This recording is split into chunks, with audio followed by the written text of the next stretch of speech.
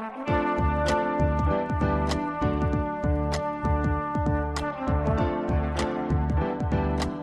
listening to the Co-Main Event Podcast. And now your hosts, Ben Folks and Chad Dundas. That's right. You're listening to another episode of the Co-Main Event Mixed Martial Arts Podcast. I'm your co-host from BleacherReport.com, Chad Dundas, and joining me as always from MMA Junkie in USA Today, it's your friend and mine, Mr. Ben Folks. Ben, as part of a much larger group, we took both of our families on a 2-night camping excursion over the weekend. Well, 2 nights for us. Right. You were only there for 1 night. How you recovering? I'm doing all right. You know, I feel like this was one of the first camping trips that I think I've been on with my kids where I started to see, wait a minute, we can actually do this now. We're not like just crying and freaking out in the woods as opposed to crying and freaking out at home. We were actually camping and, dare I say, having a good time.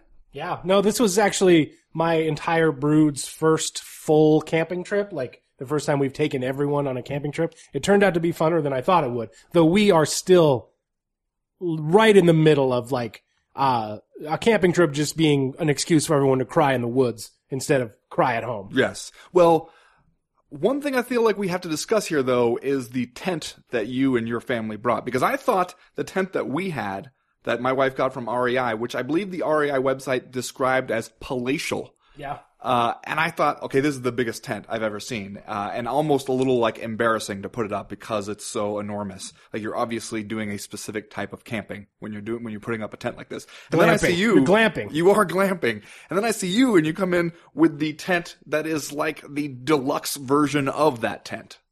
Like your daughter told me she looked at our tent when you guys got there and she was like, our tent's bigger than that. And I was like, okay. Childlike exuberance here is she's getting carried away, and then I see you actually put up your tent. She was totally telling the truth. Well, you guys have, I believe, the Kingdom 6. Okay, sure. And we have the Kingdom 8, which I think people can fact check this. I think is the biggest camping tent that you can get, like on the open market. If you want to go out the open market, if you want to go out and get like a wall tent, like you're a legion of soldiers. Of legionnaires. Yeah. And you want to like get basically like a carnival tent and put that up and have your family stay in that. I'm sure you can get a bigger tent, but the Kingdom 8 from REI that's as big as a regulation camping tent comes. So if I want like the Kingdom 10, I got to go black market? Yeah, you got to get on the dark web to get that. I feel like if that's the Kingdom 8, the Kingdom 10, I'll just sell my house and live in that. Yes, the Kingdom 10 is just your house. That's what that's about. How you doing on Fletch? You got to get into Fletch yet, or you gonna wait since you could read Fletch in about 2 days? Yeah, I haven't started rereading Fletch yet, but I'll get there. I love me some of the Fletch books. Everyone knows we're doing a Co-Main Event Podcast book club episode that will be for all listeners, not just patrons of the show, but all listeners.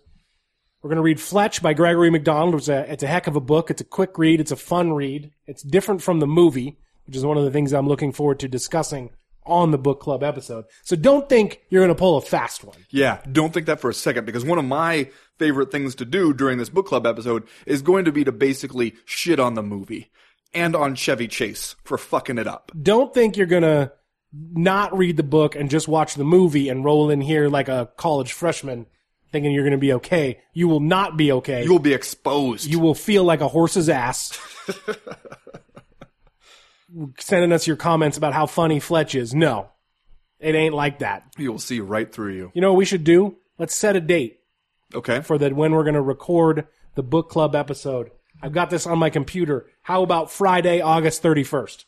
Oh, I like it. The last day of August. It'll set people up right before, Memorial Day weekend? Right. The following weekend. We're kind of saying farewell to summer. That's right. Wrapping up summer with the CME Book Club. One last big blowout bash in which we discuss a book we all read. So you got some time to go out and get Fletch. Some people have been hitting us up on Twitter that they just went to the damn library and got themselves hardback editions of Fletch, and they're reading those.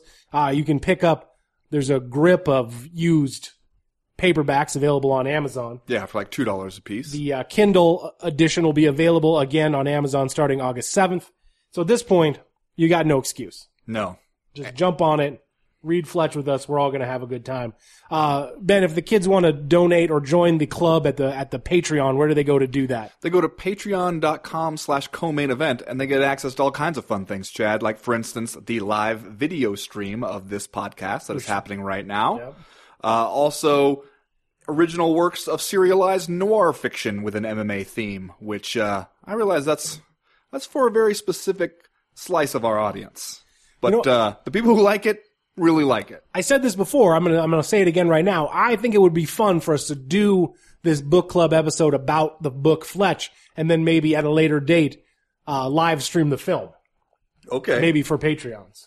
All right. So people can get a first-hand glimpse at how different the book is from the movie. Okay, I want you to be prepared. I have some shit to say about the movie. The movie makes me angry. You have made that clear.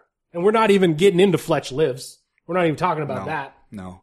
Fucking Chevy Chase, man. Who does he think he is? We got music again this week from our friend Dion Rodriguez, a music producer from Deltona, Florida. If you like what you hear on the podcast, you can check him out over on soundcloud.com/dbeats7. And again, as y'all know by now, that's the word beats with a Z. Beats. Everybody knows that by now. 3 rounds as usual this week in the co-main event podcast. In round number 1, well, so much for Shogun Rua's light heavyweight title shot. And in round number 2, Nick Newell gets his chance to make it to the UFC this week, and he'll do so on DWT NCT. Seemingly because some people at the UFC are nervous about his body, which I guess sort of makes him the anti-Ronda Rousey in Dana White's eyes. Wow. And in round number 3, Alvarez versus Poirier 2 comes our way Saturday in a surefire slugfest, but let's just be honest, we all hope that it's the main event of a show that's less than 7 hours long. All that plus Are You Fucking Kidding Me and just saying stuff. But first, like we always do about this time, let's do a little bit of listener mail. Listener mail. First piece of listener mail this week comes to us from Patrick Ryan, who writes, UFC Hamburg. Okay, this is kind of a long, I'm just going to say this before I start.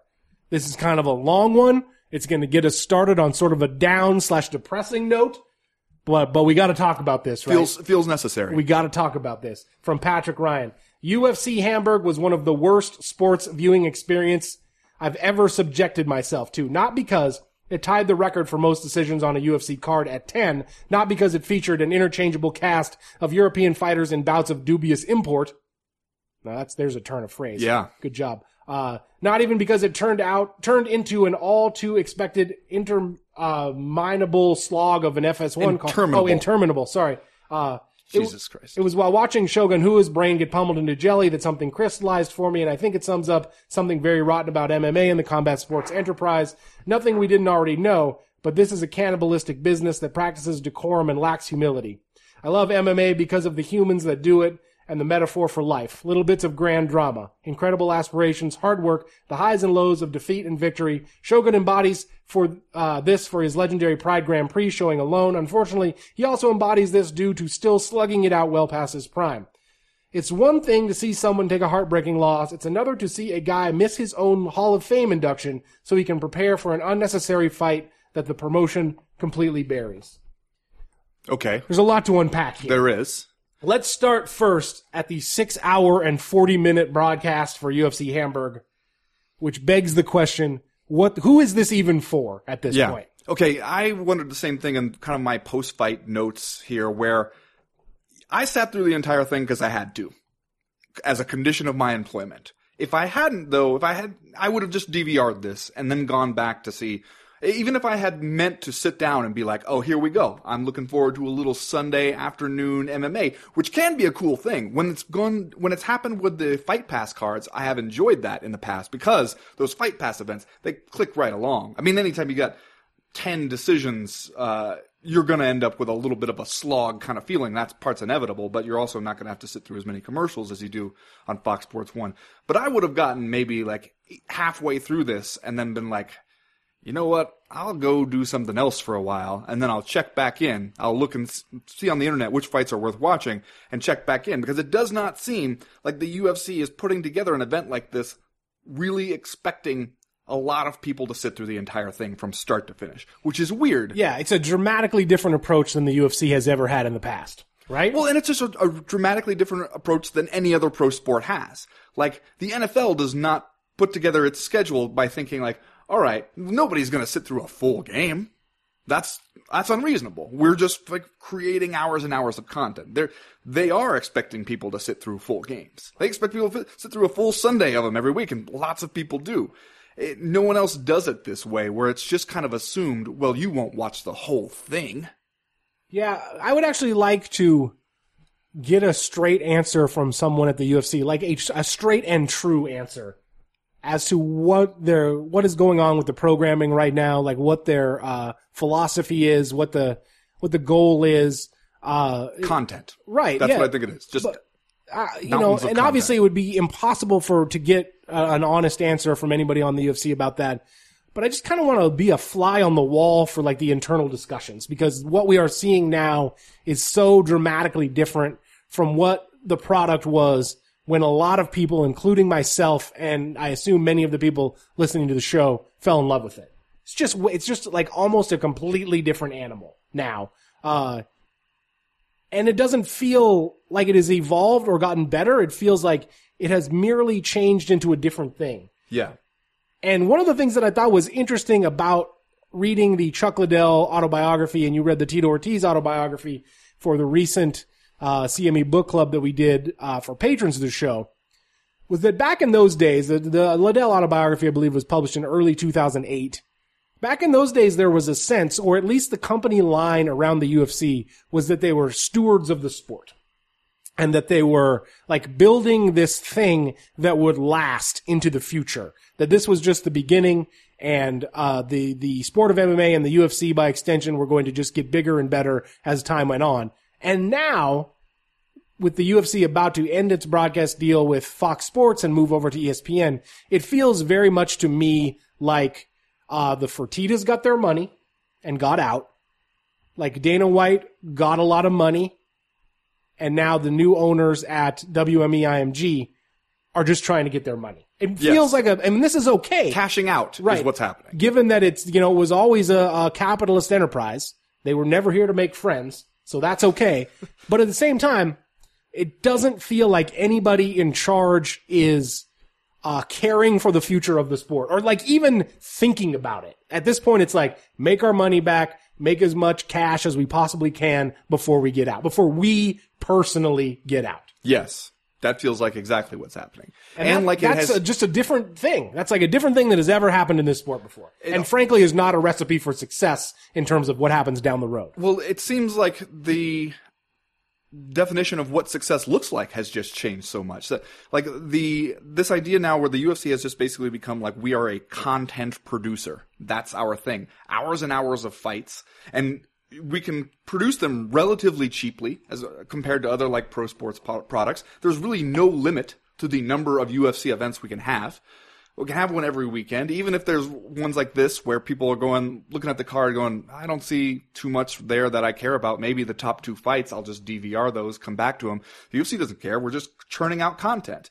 The problem with that, though, is that like you are just training so many of your fans to ignore you. Yeah. And that's what you see with a lot of these kind of fight cards where people are kind of like in the mid-range where they're not quite shit-eating wild men. They're not quite the casual fans who only want to hear about Conor McGregor. They're somewhere in the middle there. But they are aware enough to know maybe that a UFC event is happening, but also aware enough to look at it and be like, this doesn't seem like it's something I want to sit through a bunch of FarmersOnly.com commercials just to see. Yeah. It seems like it's hard to get those people back once you kind of get them conditioned to being like, the UFC is a thing I ignore except for 2 to 4 times a year. Yeah.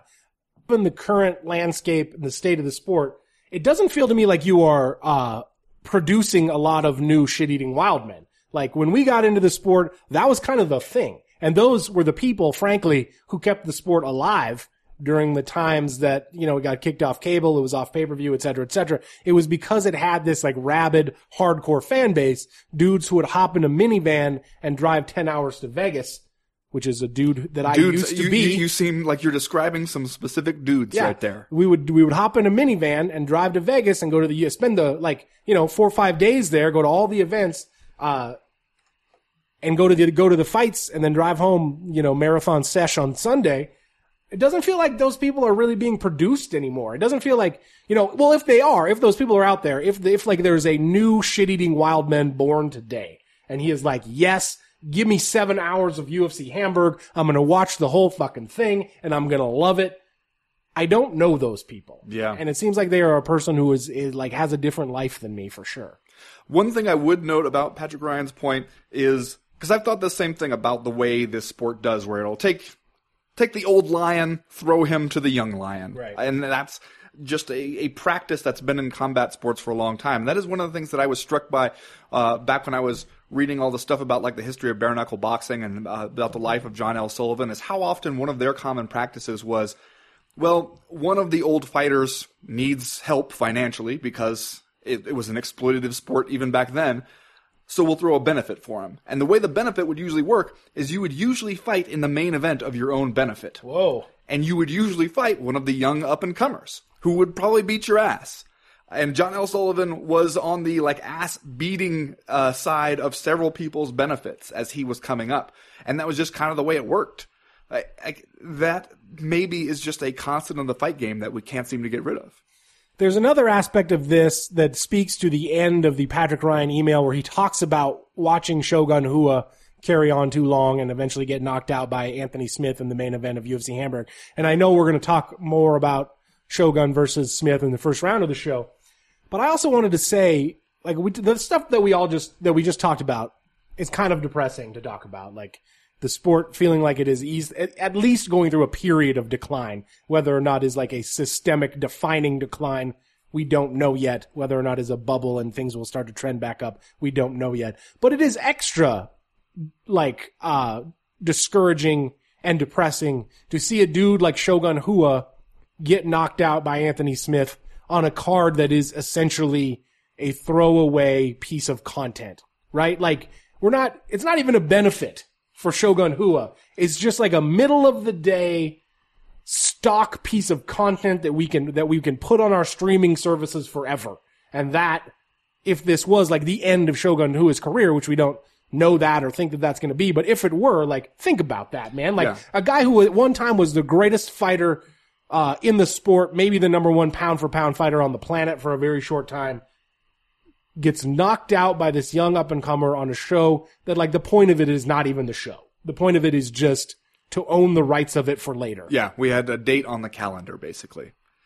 All right, enough of that. Next question this week from Tracy Dickinson. She writes, in a card that went a little overboard with trying to break the most decisions on a fight card ever record, Dan Hardy and John Gooden made me realize how much I wish the UFC would have them calling some cards other than just international ones. Yes. Just when I almost lulled to sleep by the monotony of the let's see what happens when we leave it totally in the hands of the judges fights, one of them breaks out some type of interesting commentary on the fights that piques my interest. During one of the many unanimous decisions, I believe I heard John Gooden say something about, quote, a beautiful vocabulary of punches, which made me think I should appreciate what I was seeing more than I did. Are they underused, and could they be a breath of fresh air in some North America cards at times, or have I just become delirious after watching like 13 hours of fights? Well, I mean, you might also be delirious from watching 13 hours of fights, but I totally agree. I enjoy watching that commentary team.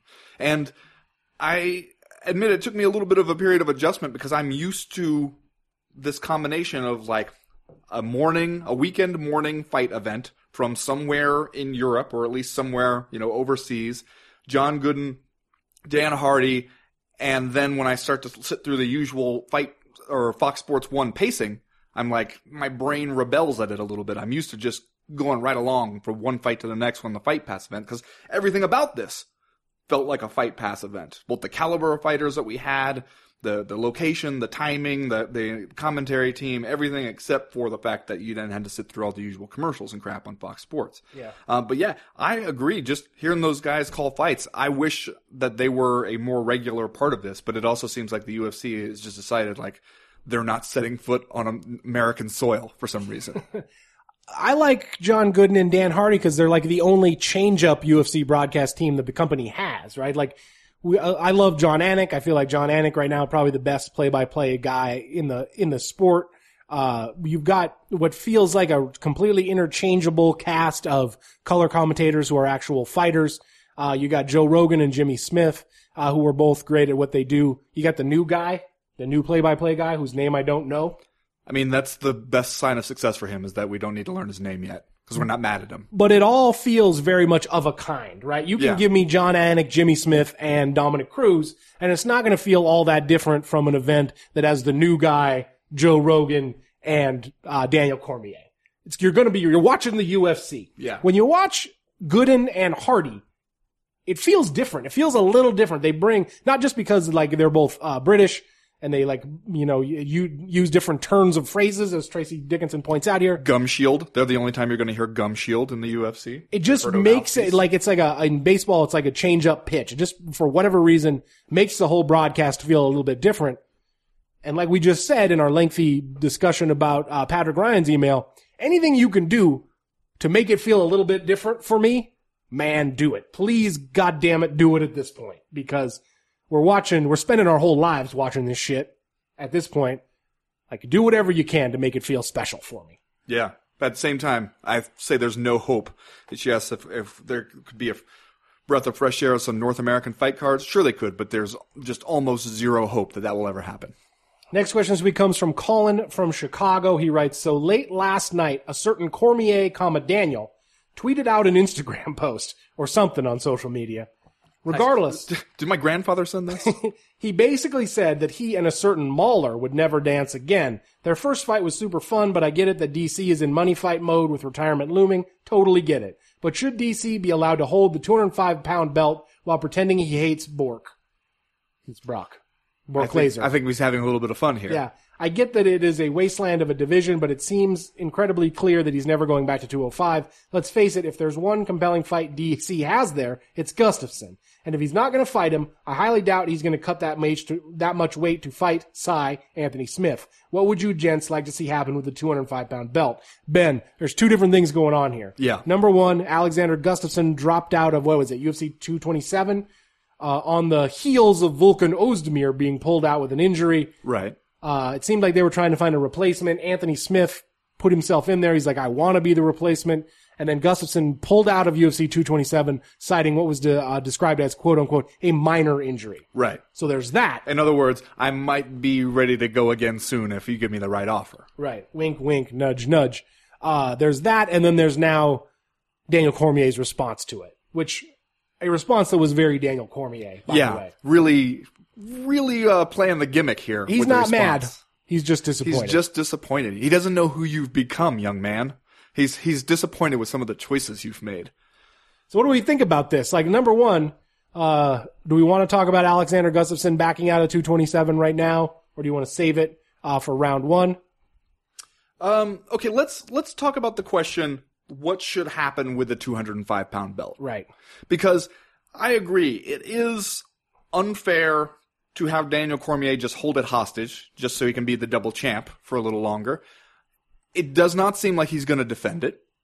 And it also does not seem like, regardless of what you think of his reasoning behind like him being disappointed in Alexander Gustafsson, it does not seem like that's a thing the champ should be able to do, is to blackball you from future title fights with him because he doesn't like how you're going about your career. Right. That does not seem like a power we should give the UFC. He doesn't seem like he ought to be able to just like unilaterally ban you. Like if you earn it, then you ought to be able to get there. And so that part, when we ask what do we want to see happen with a 205-pound belt, if he's not going to defend it, and come on, he's not, strip it from him and let's move on with some kind of like I know it won't feel like the most legitimate thing in the world, especially while John Jones is still on the sidelines, but let's move on in some fashion. Yeah. And this is one case where Daniel Cormier perhaps arguably hurt himself by just saying he's retiring on his birthday in 2019. Because you just kind of do the math and you think, well, if he's fighting Brock Lesnar at the end of the year or mid-January, and then he maybe has one more fight in him and he's going to retire, I believe his birthday is in March or Yeah, I think April. so. You just do the math. There's not much time to go down to 205 and defend that belt. No. So, and again, like we talked about, if you have him go down to fight like Anthony Smith or something, you are driving past the MMA god stoop with your buns hanging out the window, Yeah. asking for trouble. You're asking to have him break a hand or tear an ACL or something that makes it so that you don't get your big payday with the Brock Lesnar fight. and the answer about what to do here, frankly, is obvious. And all you got to do is look across the aisle for what's happening over there at Scott Coker's Land of Misfits Toys. Wait, are the winds whispering, Tournament. Strip Daniel Cormier, give me a title tournament, give me Lusty Gusty, give me the Sweeto, Volkan Ozdemir, give me Glover Teixeira, give me Alir Latifi, give me Jan Blachowicz. Glover Teixeira just got beat. Give me Jimmy Matt. So we're not dealing with a deep bench here. Okay. All right. Give me Oven St. Preux and give me, obviously, Anthony Smith. And run yourself an 8-man tournament where one of those dudes gets injured near the end of the year and the alternate who gets put in there, Jonathan Dwight Jones. Okay, I was just going to ask, who do you want to actually win? Because that's who we should name to the alternate. I mean, that's what would happen, right? Some guy gets injured, John Jones gets off suspension, and he jumps in the semifinals. And all of a sudden, there you go. Well, see, but that's the other part about the question of what do you want to do with a 205-pound belt, because a lot of the answer for me depends on when can we expect a resolution to this John Jones business? Like Anderson Silva got popped, went through his whole thing, and got the situation resolved before John Jones, like all in the time between John Jones getting flagged, and still we have no idea what's going to happen with John Jones. I wonder if we would be done with it by now if Jones had not had that disastrous appearance in front of the Athletic Commission. Like, because that where he admitted that his lawyer had like falsified documents, or his manager had falsified documents for him. Because that was so bad where Jones actually went and admitted to shit that he was not even in trouble for.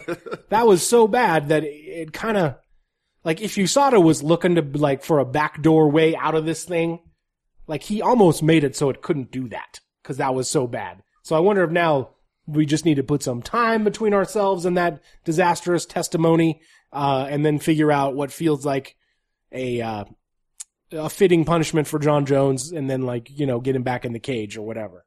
Yeah. It just didn't feel like on the heels of him revealing that stuff to the Athletic Commission that it's not like USADA could come out the next week and be like, well, I guess we're good. Yeah.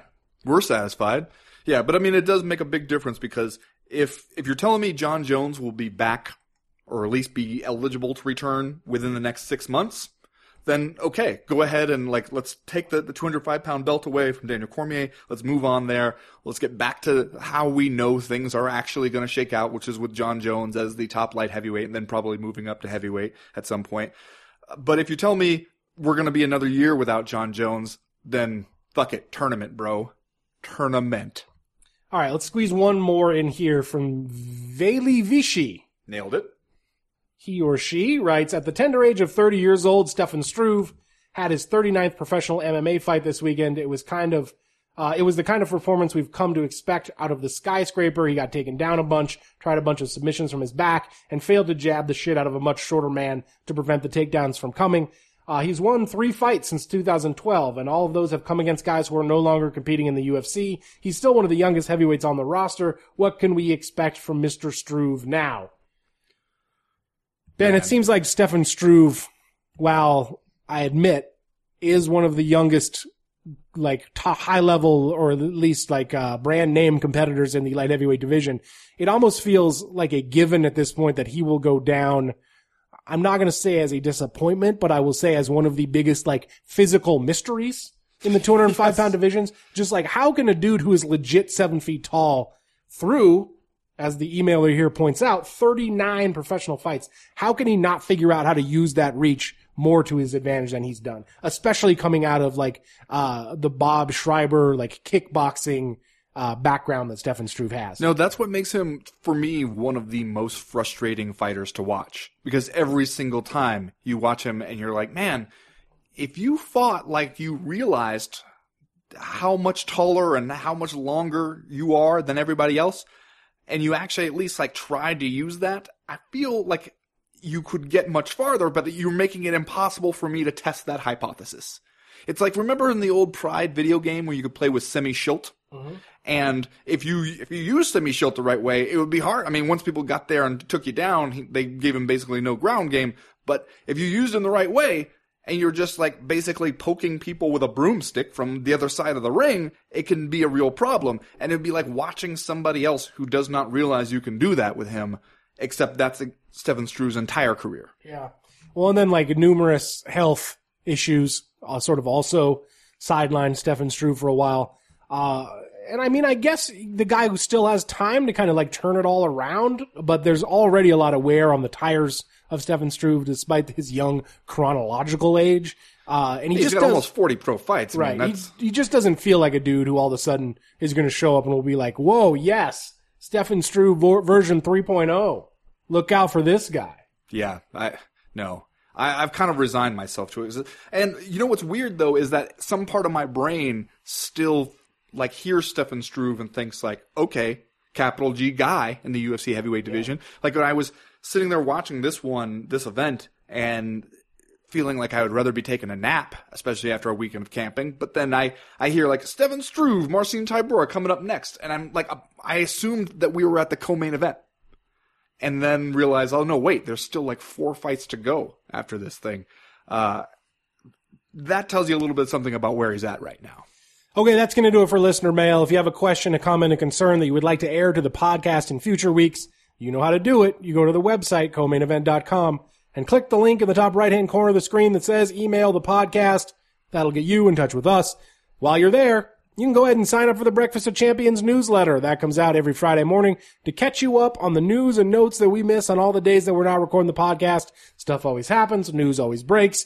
The newsletter itself is short and informative. We would love to tell you it's funny. We think it is. But if you don't like it, the good news is it's really easy to unsubscribe. You know, one thing that I wanted to mention, we talked before about how patrons of the Co-Main Event podcast, we got a kind of an open line. You can always message us there. Let us know if you got something you want us to shout out, something, a project of yours. Our guy Andrew Pearson got in touch with us this week and tells us about a Kickstarter thing he is launching, I believe today. I believe July 23rd today. And it's called Switch Kick, which basically is to help you be not addicted to your phone. It's like a phone app. I'm going to be honest, that sounds incredibly useful for me. Yeah, that's exactly what I thought too. Like basically a phone app to help you stop staring at your phone or being on your phone when you actually don't want to be, and help you then engage in real life with your friends and family and loved ones. And as soon as I heard it, I thought, this almost sounds like he developed it just for me. Is he trying to tell me something? Where do the kids go if they want to support that Kickstarter? Do we know? You know, we can. He sent me a press release with the links and everything. They have there's a YouTube video for it. It's called Switch Kick, just like it sounds, like it's spelled.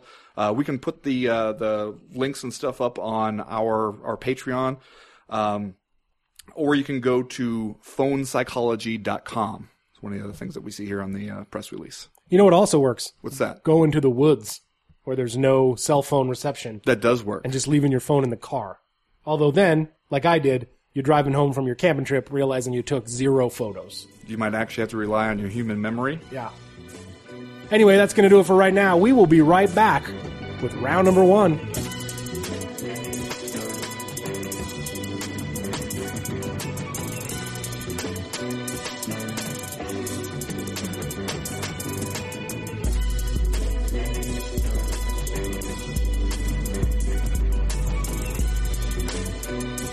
So, Ben, it only took Anthony Smith 1 minute and 29 seconds in the main event of UFC Hamburg to finish off the once great Shogun Rua, and not just knock the guy out, but hit him so hard at one point during their exchange that even though I already knew the outcome to this fight as I watched it on delay, since I was up in the woods and didn't get to see it live, hit him so hard that I said, sitting at this table in this spot, "Oh shit!" out loud. Even though I was the only person in the house. So, not just knocked Shogun Rua out, really knocked him out. Yeah. Bad. Yeah, that was rough. And I thought you were going to say you already knew the outcome just because you'd kind of done the math on this matchup. Well, that was kind of how I felt going into it. Like, okay, I'm probably going to see something sad happen to your boy Shogun Rua here. And I, though, was still surprised at kind of, I guess, the raw, efficient brutality of it. Mm-hmm. Because there's a point where, kind of early on in one of the exchanges where he clearly gets hurt, and you think, okay, you could see the referee, was it Mark Goddard? I believe it was Mark Goddard. Yeah. He saw it too, and he was really staying close. Even when Shogun was staying on his feet, you could tell Mark Goddard was like, well, I'm not going to stand here and watch Shogun take a bunch of punishment just because he hasn't fallen down yet. I can tell when the guy's not really in it anymore. and still like just the emphatic pinpoint accuracy of the shots that put him away. And like a sad thing, you know, to watch there's Shogun Rua being pinned against the fence by Mark Goddard, who's trying to convince him that the fight's over. Yeah. Was it the front kick? Because that's when, like, he kind of hurts him with that front kick. I was surprised at Shogun's ability to kind of no-sell the front kick, honestly. Yeah. And, well, no-sold it for about 3 seconds until Anthony Smith rebounded off the cage and hit him with that punch that made me say, oh, shit. Yeah. So you get the demise maybe of Shogun Rua here, who really, at this point, is looking like a guy that we would be friends with. Like, shows up at the lake and takes his shirt off. Well, it's kind of the build that Shogun Rua is sporting. In fairness, he's always kind of had that build. He's pretty small at this point for the UFC light heavyweight division of 2018, which was always kind of a thing for the guys who fought Indy Pride, quote unquote, middleweight division, which was the, like, what, it was like 202 pounds or whatever it was over in Pride. But they were never the hugest guys in the world. Like, even back in the day when Randy Couture and Chuck Liddell were sort of the gold standard of UFC light heavyweights, the Vanderlei Silvas and Shogun Ruas of the world were always going to be giving up some size to those guys. But you see him out there with Anthony Smith, who, by the way, coming up from middleweight prior to his last fight, and the size disparity is noticeable. Yes, very. You got the 6'4", 205 pound Anthony Smith, who looks like... How did he ever make middleweight? That's the thing, man. I have no idea. He looks like a prototypical modern-day light heavyweight fighter, and then you see Shogun Rua, who does not. Yeah. Well, and Shogun... It's one of the things that I guess I asked myself about this is because our temptation is going to be to look at this fight and say, Shogun, please retire, before we have to watch more terrible things happen to you. That feels like the natural, like, MMA fan impulse in these kinds of situations. And then you think about how many times we've already done that with Shogun. How many times it has seemed like Shogun was shot. And then he finds a way to show up out of nowhere and win 3 fights in a row, and people are actually talking about him in title contention. Yeah. And you know that must be what he's thinking too, right? He must be thinking, like, okay, well, they're going to say this same thing that they say whenever I lose a fight or two, but I'll bounce back from that because I've always bounced back from that. And yet, you look at, you know, the kinds of things the UFC is probably going to think that they can use Shogun for now. Like, we talked about this once great fighter being used in kind of a throwaway fight card. It seems like that's what the future holds for him here. I mean, if he went to Bellator, he's a marquee guy right away. Yeah. But in the UFC, he's a guy where you want to leverage what's left of the name value to help out somebody who you can actually profit off of in the future. Yeah. And Shogun Rua has had kind of an up and down last decade of his career. He's always kind of won a couple, lost a couple, won a couple, lost a couple. And at 36 years old and a charitable 6'1", 205 pounds, like, it just doesn't seem like he's the kind of guy anymore that is going to be able to hang with the Anthony Smiths of the world. And you don't see, it's not like Shogun Rua is going to revitalize himself if he makes a break for middleweight either. Right. Like, we're not talking about that as an answer here. So, like, whatever happens, it seems like we are really now on the downside of Shogun Rua's late career, although you also could have said that, like I said, 10 years ago. Yeah. What about Anthony Smith, though? Because, now he's got 2 big wins at light heavyweight. Like, basically, this is the summer of light heavyweight for him. Just in the last 2 months, he's got this win over Rashad Evans, he's got the win over Shogun Rua, and you put them together, and it's less than half a round. Yep. But is he, based on that, a instant guy at light heavyweight for you, or is this just like you're seeing him beat up guys who should probably stop?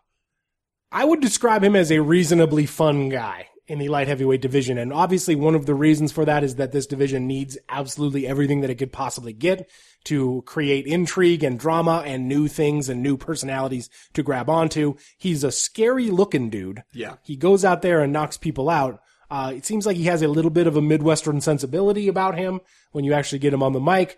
But like I said, during the first part of the show where we talked about a potential 205 pound tournament for the belt, like, you gotta put Anthony Smith in that thing for me at this point, just because, with the guys that I read off as potential members or potential entrants into that bracket, short of the miraculous return of John Jones.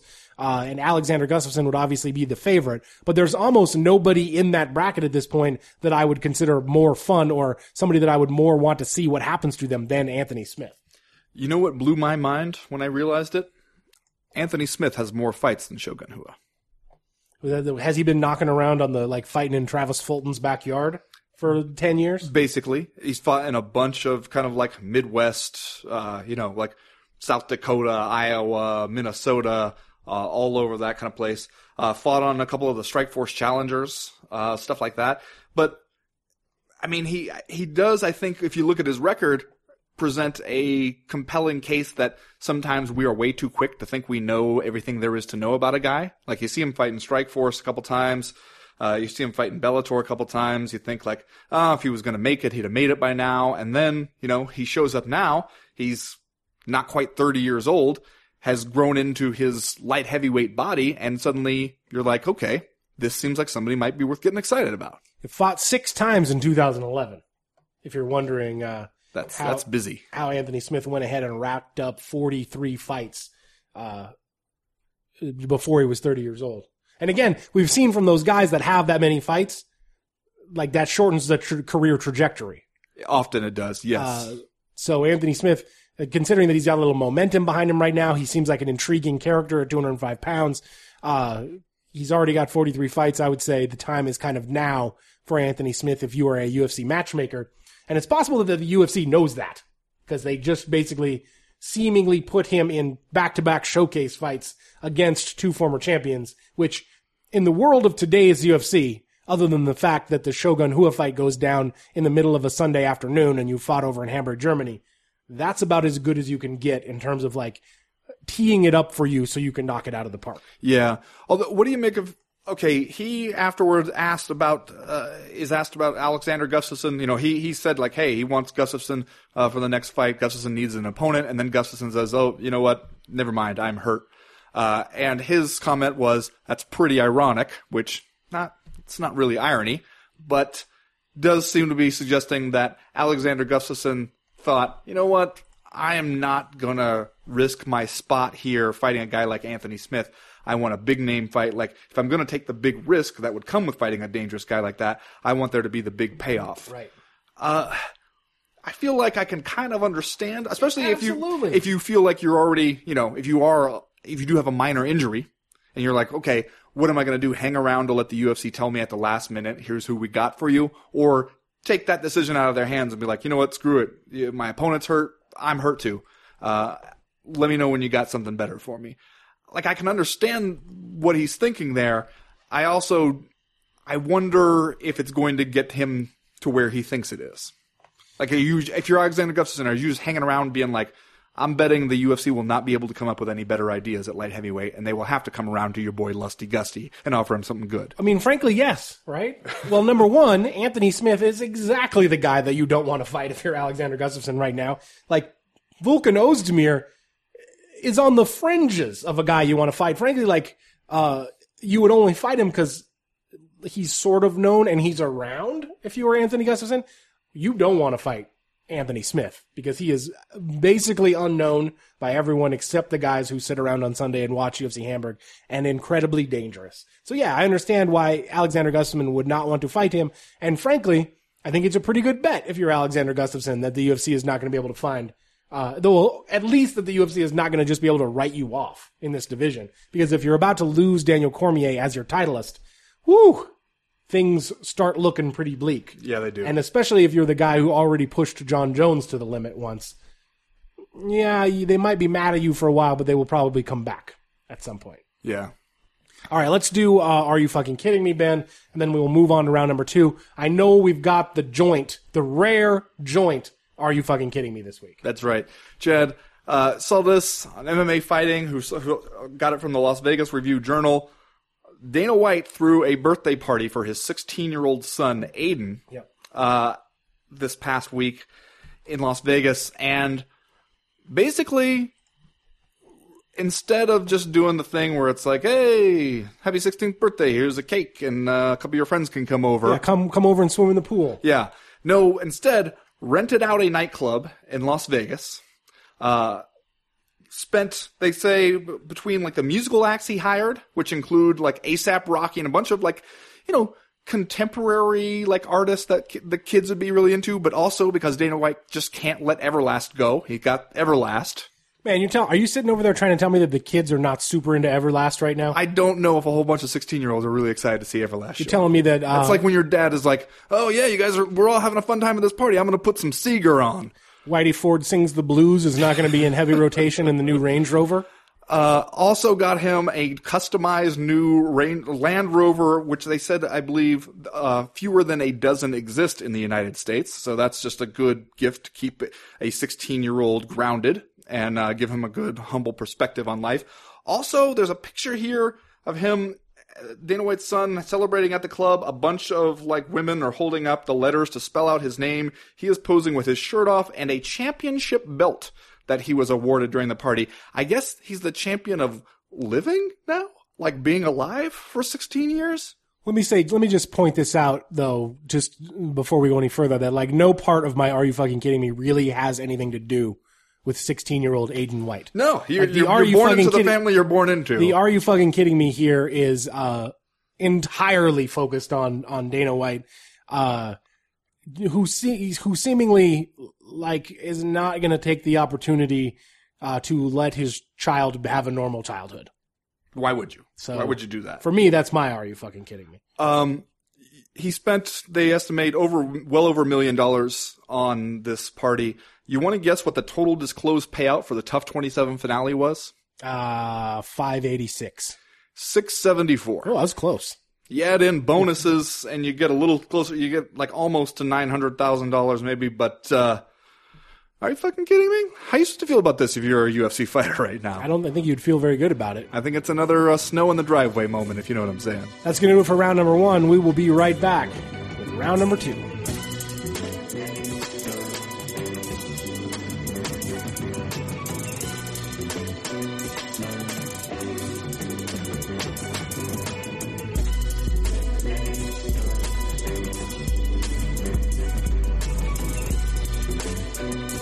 Well, Chad, on Tuesday night, the time has finally come, sort of, for Nick Newell. You'll recall that for a long time, Nick Newell has been making his case to the UFC, saying even if he was born with just one hand, he is still one of the best fighters in the world. He keeps going out there, fighting a bunch of really good guys, proving it. He had that loss to Justin Gaethje back in the World Series of Fighting days, but hey, a lot of people had losses to Justin Gaethje. It's not like that's something to be ashamed of. Now, finally, he gets his shot in a Dana White's Contender Series on Tuesday afternoon, really, at the Ultimate Fighter gym there in the weird strip mall in Las Vegas. Takes on 4-0 Alex Munoz. And again, we're faced with that same kind of dynamic where the goal here is not just to win, but you have to win impressively enough that Dana White wants to offer you a contract, or apparently sometimes he'll offer you a spot on The Ultimate Fighter, or he'll just offer you more Dana White Contender Series fights. You never quite really know what's going to happen, but it's not the usual thing where just winning is enough. What are we expecting out of Nick Newell here, and why are we doing it this way? Yeah, the the Dana White Contender Series is kind of blossoming into its own animal at this point, especially because now we have Greg Hardy, allegedly, like sort of a Dana White Tuesday Night Contender Series fighter at this point. They say he's going to get some more fights, but they will be on the Contender Series. Enter Nick Newell, a guy who's 14-1 and like, the former World Series of Fighting lightweight champion, the former XFC lightweight champion. His most recent fight was in LFO, by the way. Awesome band from the 90s. Yeah, no, we all remember LFO. XFC and LFA, at least, like some high-level independent organizations, World Series of Fighting, now the PFL, like essentially one of the major leagues, albeit maybe the most low profile of the group. He's obviously a guy that even fighting in the Shark Tank of 155 pounds, if you wanted to just put him in the octagon and say, Nick Newell is here and we're going to see how he does, that would be fine. Like, it's hard to say that he doesn't deserve that treatment. Yeah. Instead, you do, as you said, get this Dana White Tuesday Night Contender Series bout against a guy who, at least Nick Newell has a ton of experience on. But again, like, I thought you asked the right question there. Like, what's the point here? What's the play for having Nick Newell fight on the Contender Series, and whether or not that gives the UFC easy outlet to kind of be like, well, we gave him a shot and he didn't like cut the mustard. Well, yeah, what I wonder is, this seems like kind of hedging your bets in a way, but I'm curious if this is meant to kind of protect the UFC or if it's meant to protect fans or to get fans used to the idea that maybe like, hey, if we put him through the Dana White's Contender Series, he wins the fight, looks impressive, then we sign him to the UFC, we have a built-in kind of defense because the UFC seems really worried that people are going to say like, oh, look at what you're doing for ratings and like, it's completely unconscionable of you to take this guy with one hand and throw him in the UFC and have him get beat up for your profit. The UFC seems very scared of that possible criticism, which is not one that you hear MMA fans making, Right. But I can see how maybe they think, all right, the wider mainstream sports world, once they get wind of this, they would make that criticism. And then we want to be able to defend ourselves against it. And if we say, hey, he did it all through the ranks in these smaller organizations, he did it in the Contender Series to prove himself, he earned the spot here, and no one can say that we were kind of like rushing ahead into this. Or if it's meant to just get it so that fans are like, okay, I've seen this guy, I'm used to it, whatever shock value it may have had is gone. I accept that he came up through this usual process and now he deserves to be here. It would seem like a weird move to try to just condition fans to a fighter who physically appears different than what we are used to, just because we've never really done that before. We've never really had a conditioning period with any other fighters in the past, and we've seen some shit. If you are a fan of this sport, you have seen some shit in the octagon, people who didn't belong there, guys wearing one boxing glove. We have witnessed a lot, and especially like, it seems if you are like a hardcore fan of the sport, you probably know who Nick Newell is already. Yeah. So I would be surprised if this had anything to do with conditioning MMA fans, to be ready for a fighter who only has one hand, to fight in the UFC. It seems far more likely to me that the UFC just feels squirmy about this for one reason or another. And in fact, like juxtaposing him with Greg Hardy seems almost too easy to do. Like the two things at this point that the UFC feels a little bit, concerned about in terms of image are bringing on a guy who is widely broadcast to be, a domestic abuser and also a guy who was born with one hand. So like, that's weird. Though that's weird company to be in if you are 14-1 professional MMA fighter Nick Newell, who I think from like a resume perspective absolutely deserves to just be in the UFC. So like, this placement on the Dana White Tuesday Night Contender Series seems obvious to me as someone that the UFC had to have a meeting over. Like we need to figure out what we're going to do about the Nick Newell situation. And again, like, I'm not sure what the end game is. I'm not sure what the strategy exactly is here. But it's just one more thing that seems like kind of a weird commentary on the UFC as a business at this point. Because Nick Newell has been around enough, he's had enough experience where like, in my opinion, you could easily just throw him into a lightweight fight in the octagon, and even if he lost, even if he got really badly beaten, I don't know that it would necessarily be the sort of public relations end of the world for you that, you might imagine. Yeah, I agree.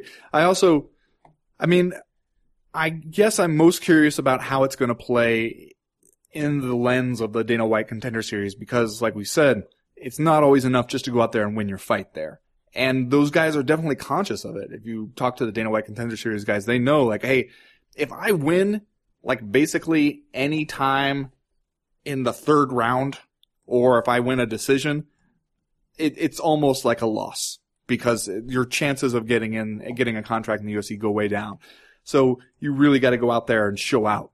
And to me, I think like the worst case scenario here might be if Nick Newell goes out there, wins, and the UFC just decides, like Dana White just decides, not quite impressive enough. Yeah.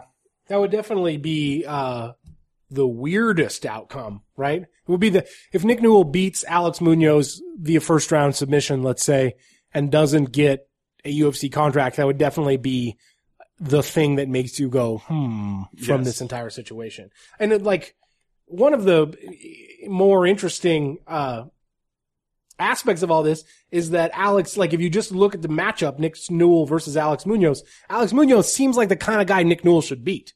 He's 4-0. He's fought on a couple of different independent organizations. He's got one submission win, 2 TKO, KO victories, and 1 split decision win. Like I don't know a lot about the guy, frankly, but like just looking at it on paper, it seems like this would be, like if you were going to have a fight on the Dana White Tuesday Night Contender Series that you wanted Nick Newell to win and look good doing it, this seems like the kind of opponent you would give him. Yeah. Well, and hey, if he goes out there, he gets a shot, he loses, then what else can you say? But at least you got your opportunity there, and he got his chance to make whatever he could out of it. To me, it just seems like if we're doing all this as a way to kind of like ease into it, and if he does what he's supposed to do, which is win the fight, then I don't see how you don't sign him to the UFC after. It'll be interesting. We'll have to see what happens. That's going to do it for round number 2. We will be right back with round number 3.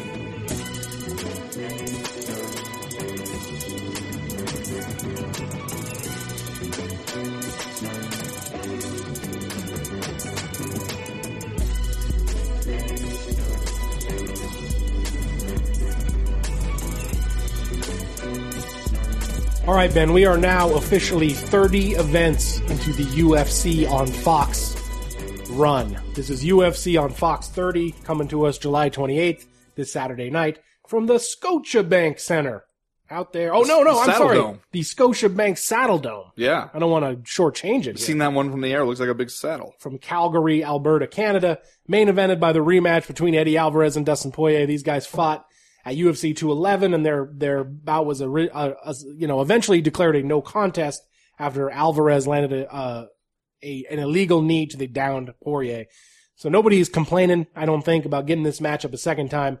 And as is usually the case, nothing to sneeze at here as far as the supporting cast goes, with Jose Aldo against Jeremy Stevens, Joanna Jędrzejczyk versus the Tiny Tornado, Tisha Torres, and Alexander Hernandez versus Olivier Aubin Mercier, who we still got to send those fanny packs out. Those are going out this week, along with the bobbleheads from the latest book club. But of course, the main event here is Eddie Alvarez versus Dustin Poirier. What are you looking forward to here, besides two guys that are going to go out there and throw them haymakers until somebody falls down? Well, that is mainly what I'm looking forward to. I also feel like this is one of those fights that really is going to be a dust settles kind of fight, and afterwards you're going to see who is the person who is really worth getting excited about at lightweight, because Eddie Alvarez, I like kind of everything he's been doing lately. Yeah. Both just in terms of like actual in-cage accomplishments, had that great fight with Justin Gaethje, and then when he gets his chance to talk on the mic, he does a good job of showing that he understands how this shit really works, but also remaining like a kind of like charismatic, likable guy where it doesn't feel like he's trying to pick his spots too much to like, which always draws the ire of fans, but it also feels like he is not out here to just get manipulated and run headfirst into a wall whenever you call on him. So I really like seeing these two guys finally get back together, especially after Dustin Poirier was just saying like, hey, I'm fighting Eddie Alvarez. Like that, I'm not asking for it. I'm just telling you what's going to happen, stuff like that. I do want to see this fight again and see like an actual conclusion, not only because of like the history they have and the way the styles match up, but also has actual immediate relevance for the division. Like it's kind of that perfect trifecta there. I'm a little bit surprised that we're even getting it as a Fox main event, because it almost feels like too good for that. Yeah, and again, like it's a matchup nobody's going to complain about. I agree with you about Eddie Alvarez. He seems super likable and has frankly seemed that way for a while. Even while his thing was, he was kind of trekking all over the world, fighting tough guys outside the UFC. What do you make of the lasting impact of this loss to Conor McGregor back at UFC 205 on Eddie Alvarez's career? Because Eddie Alvarez is still out there, like you said, doing good work on the mic and kind of talking like that didn't happen. I saw that today he was on, I think it was Ariel Helwani's new show over on ESPN, talking about how this fight against Dustin Poirier is for the only title that matters, the title of who is the most violent guy in the lightweight division. Yeah, that's what you're doing against Justin Gaethje too, right? Right. Yeah. But yeah, who you won, so I assume you retained the title. Yeah. Lineal, toughest guy and most violent guy. But that approach is also sort of like, we just saw you get knocked out in the second round by Conor McGregor in November 2016. Like, not that long ago, we all remember it, but Eddie Alvarez is just going to sort of forge ahead as though that was not a thing. Well, I guess you have two options here, right? You can forge ahead as if it was not a thing, or you can be the guy who says, like, my ultimate goal is to get that one back. Right. Is to get the rematch. And you're not going to. Like, you're just... Getting Conor McGregor back in the cage at this point is already such a Herculean task. And then making sure you're going to be the guy. Like, so many things have to happen before you're even in the conversation as being the guy who he comes back and fights against. So... I kind of agree with the decision not to dwell on that and just return people's attention over and over again to the fight that you lost. Right. No, now that you explain it that way, I feel like I totally agree with you. I feel like perhaps Eddie Alvarez learned from the mistakes of Jose Aldo. Right, exactly. Because Jose Aldo's the guy who did that. Right. He seemed like he became completely obsessed with Conor McGregor after losing to him in 13 seconds, losing his featherweight title, which... understandable, yes, maybe. That's going to haunt you a little bit. But it also feels like that, and maybe this would have happened anyway, but that loss to Conor McGregor totally has defined the rest of Jose Aldo's career to this point. And I don't think that he did himself any favors by sort of being so obsessed with trying to get the rematch. If you asked him today, he would probably still be itching for the rematch. And it did cast a pall over the rest of his career. Maybe Eddie Alvarez making the smarter political move here to just sort of move on and now focus on, a new business, so to speak. Yeah, well, and speaking of Jose Aldo, here you see Jose Aldo going up against Jeremy Stephens in what looks like it could be a fight to kind of determine some important stuff about the featherweight pecking order. Is it kind of weird that how much Jose Aldo is flying under the radar here? If you would have said a few years ago, Jose Aldo versus Jeremy Stephens, and it would be Jeremy Stephens who people were pretty sure had the brighter future, that would have seemed insane. I have to admit at this point to having been completely wrong about almost everything about Jose Aldo's career. Because, coming out of his stint on the WEC where he was the 145-pound champion there, I said, this guy is going to be a superstar for the UFC. Just watching him completely decimate people, just destroy people in the WEC as the champion there, landing double flying knees on Cub Swanson and shit like that. And remember, was basically just anointed UFC men's featherweight champion when the UFC absorbed the WEC. I thought, this guy is going to be pay-per-view gold. People are going to tune in to watch him just destroy people. And then things kind of flatlined for Jose Aldo from there. He was like a great champion, but he wasn't a big draw. He wasn't a big pay-per-view star. I thought he was going to beat Conor McGregor. He got knocked out in 13 seconds, and now he's 1-3 in his last 4 fights, albeit the last 2 of them to Max Holloway, so still obviously a high-level fighter. So you asked me that question, just know that whatever I'm about to say is going to be wrong. Okay. So maybe whatever you feel like you want to say, why don't you do a George Costanza and say the opposite of that? Well, this is what I want to say, just considering where they both are in their careers, ain't nothing wrong with Jose Aldo versus Jeremy Stephens. We will all gladly watch that just to see what happens. But it does feel like an important fight in the life of Jose Aldo. You got to win this one, guy. You really do. Don't know. Well, and see, you mentioned the Holloway fight because that is interesting because it seemed like it would be really easy to go with the Jose Aldo is shot narrative after those. But then, it's Max goddamn Holloway. He's really good. That's what we have learned there. So is it just that all right, you run into a couple tough fighters kind of on the downslope of your career, but you can still beat 95% of the other featherweights out there? Or is it a physical decline plus maybe a crack in some of the confidence plus a couple people showing you here's the book on how to beat Jose Aldo? Which Max Holloway, the Conor McGregor fight was over so quickly. How do you really learn anything from that? But Max Holloway, especially that second one, where you could see him being all right, when you can bait Jose Aldo into planting his feet, standing there, throwing with you, and you're confident you can stand there and you can take those punches from him, you can start chipping away at him. And a guy like Jeremy Stephens, if I look at that second Holloway-Aldo fight, I'm thinking, all right, I know what I'm going to do now. It's just a matter of if the guy can stop, if the guy can resist doing it with me. And I don't think he can. It makes me wonder, did we see the best stuff out of Jose Aldo, or does he cruise through a guy like Jeremy Stephens and 10 other dudes who look just like him? Right. Well, maybe that is the most interesting aspect of this fight, is considering where will each of these guys be if they win. Like I said, if Jose Aldo loses to Jeremy Stephens, I feel like that is very bad for him in terms of his career prospects moving forward. But Ben, what will we think of Jose Aldo, and where will he be if he just decimates, just destroys Jeremy Stephens, just old school vintage Jose Aldo knockout? Will we think Jose Aldo is back, or will we slow play it a little bit more? And on the flip side, if Jeremy Stephens beats Jose Aldo, does that stamp him as, potential number one contender? To the second part, yes. If Jeremy Stephens beats Jose Aldo, then you got to be like, okay, whenever we figure out what's going on with Holloway and Ortega, then Jeremy Stephens is the next guy right there. And like maybe the guy who is on standby, ready to step in for whoever can't go there, since it seems like somebody always can't go. As for Jose Aldo, even if he goes out there double flying knee knockout of Jeremy Stephens, I might still have to see a little bit more information before I'm ready to get on the Jose Aldo he back train. We've been hurt once.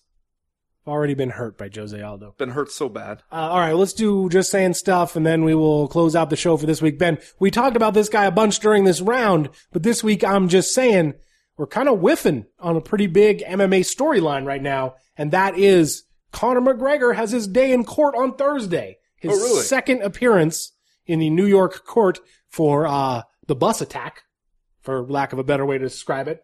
And remember, his first court appearance was last month in early June, and super sports agent Adi Attar, who, by the way, looks and sounds like a guy that you would want to actually have as your sports agent in this sport, which is not everyone in this sport who is an agent is doing that. Nope. You see Adi Attar and you're like, this guy knows what he's doing. This guy, he's professional.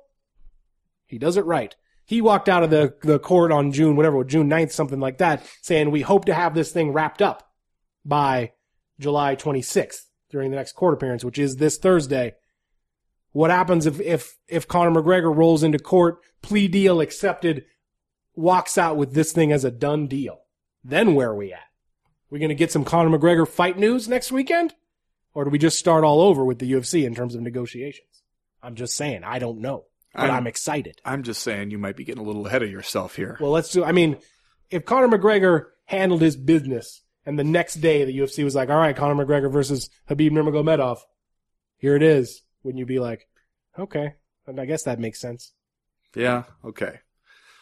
Well, Chad, I'm just saying, speaking of people who are back, you hear about Chris Lieben? You hear about your guy, the Crippler? He's back in a manner of speaking.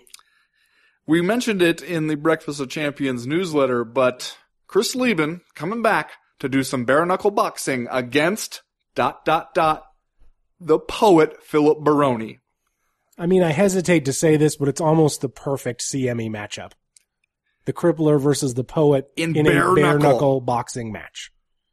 I'm going to cross myself right now. I'm just saying, I read about it in Steven Morocco's story on MMA Junkie, wherein he was basically like, hey, Chris, didn't you have a debilitating heart condition that forced you to retire from the sport when you wanted to fight for Bellator?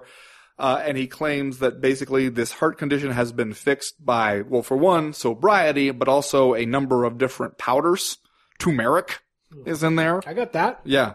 A bunch of other stuff that have just basically revitalized him. Meanwhile, Phil Baroni got the offer and accepted it, he claims, while on the toilet. I'm just saying, already it seems like this is a matchup where everybody is getting to do their stuff. Yeah, everyone's doing their stuff out there. I'm just saying. That's going to do it for this week's Co-Main Event podcast. We will be back next week to tell you about all the stuff that happens at UFC on Fox 30. And then, Ben, it's going to be start to be time to start just considering UFC 227, Dillashaw versus Garbrandt 2, which goes down August 4th. Oh boy. As for right now, though, we are done. We are through. We are out. Do we know where it's happening? Have they set a place? Wyoming. Oh, it's going down in Wyoming again? Wyoming so far is the only state proven that it will regulate bare-knuckle boxing. This one, though, is a different event than the other one. It's not the same promoter. And I asked... It's a different bare-knuckle boxing promoter? Brand new one. And I asked the old one, if he had any connection with these people. His response was that he was not even 100% sure that they were actually going to put on an event yet. But they seem to be acting like it. So the new people who signed Chris Lieben versus Joe Barone.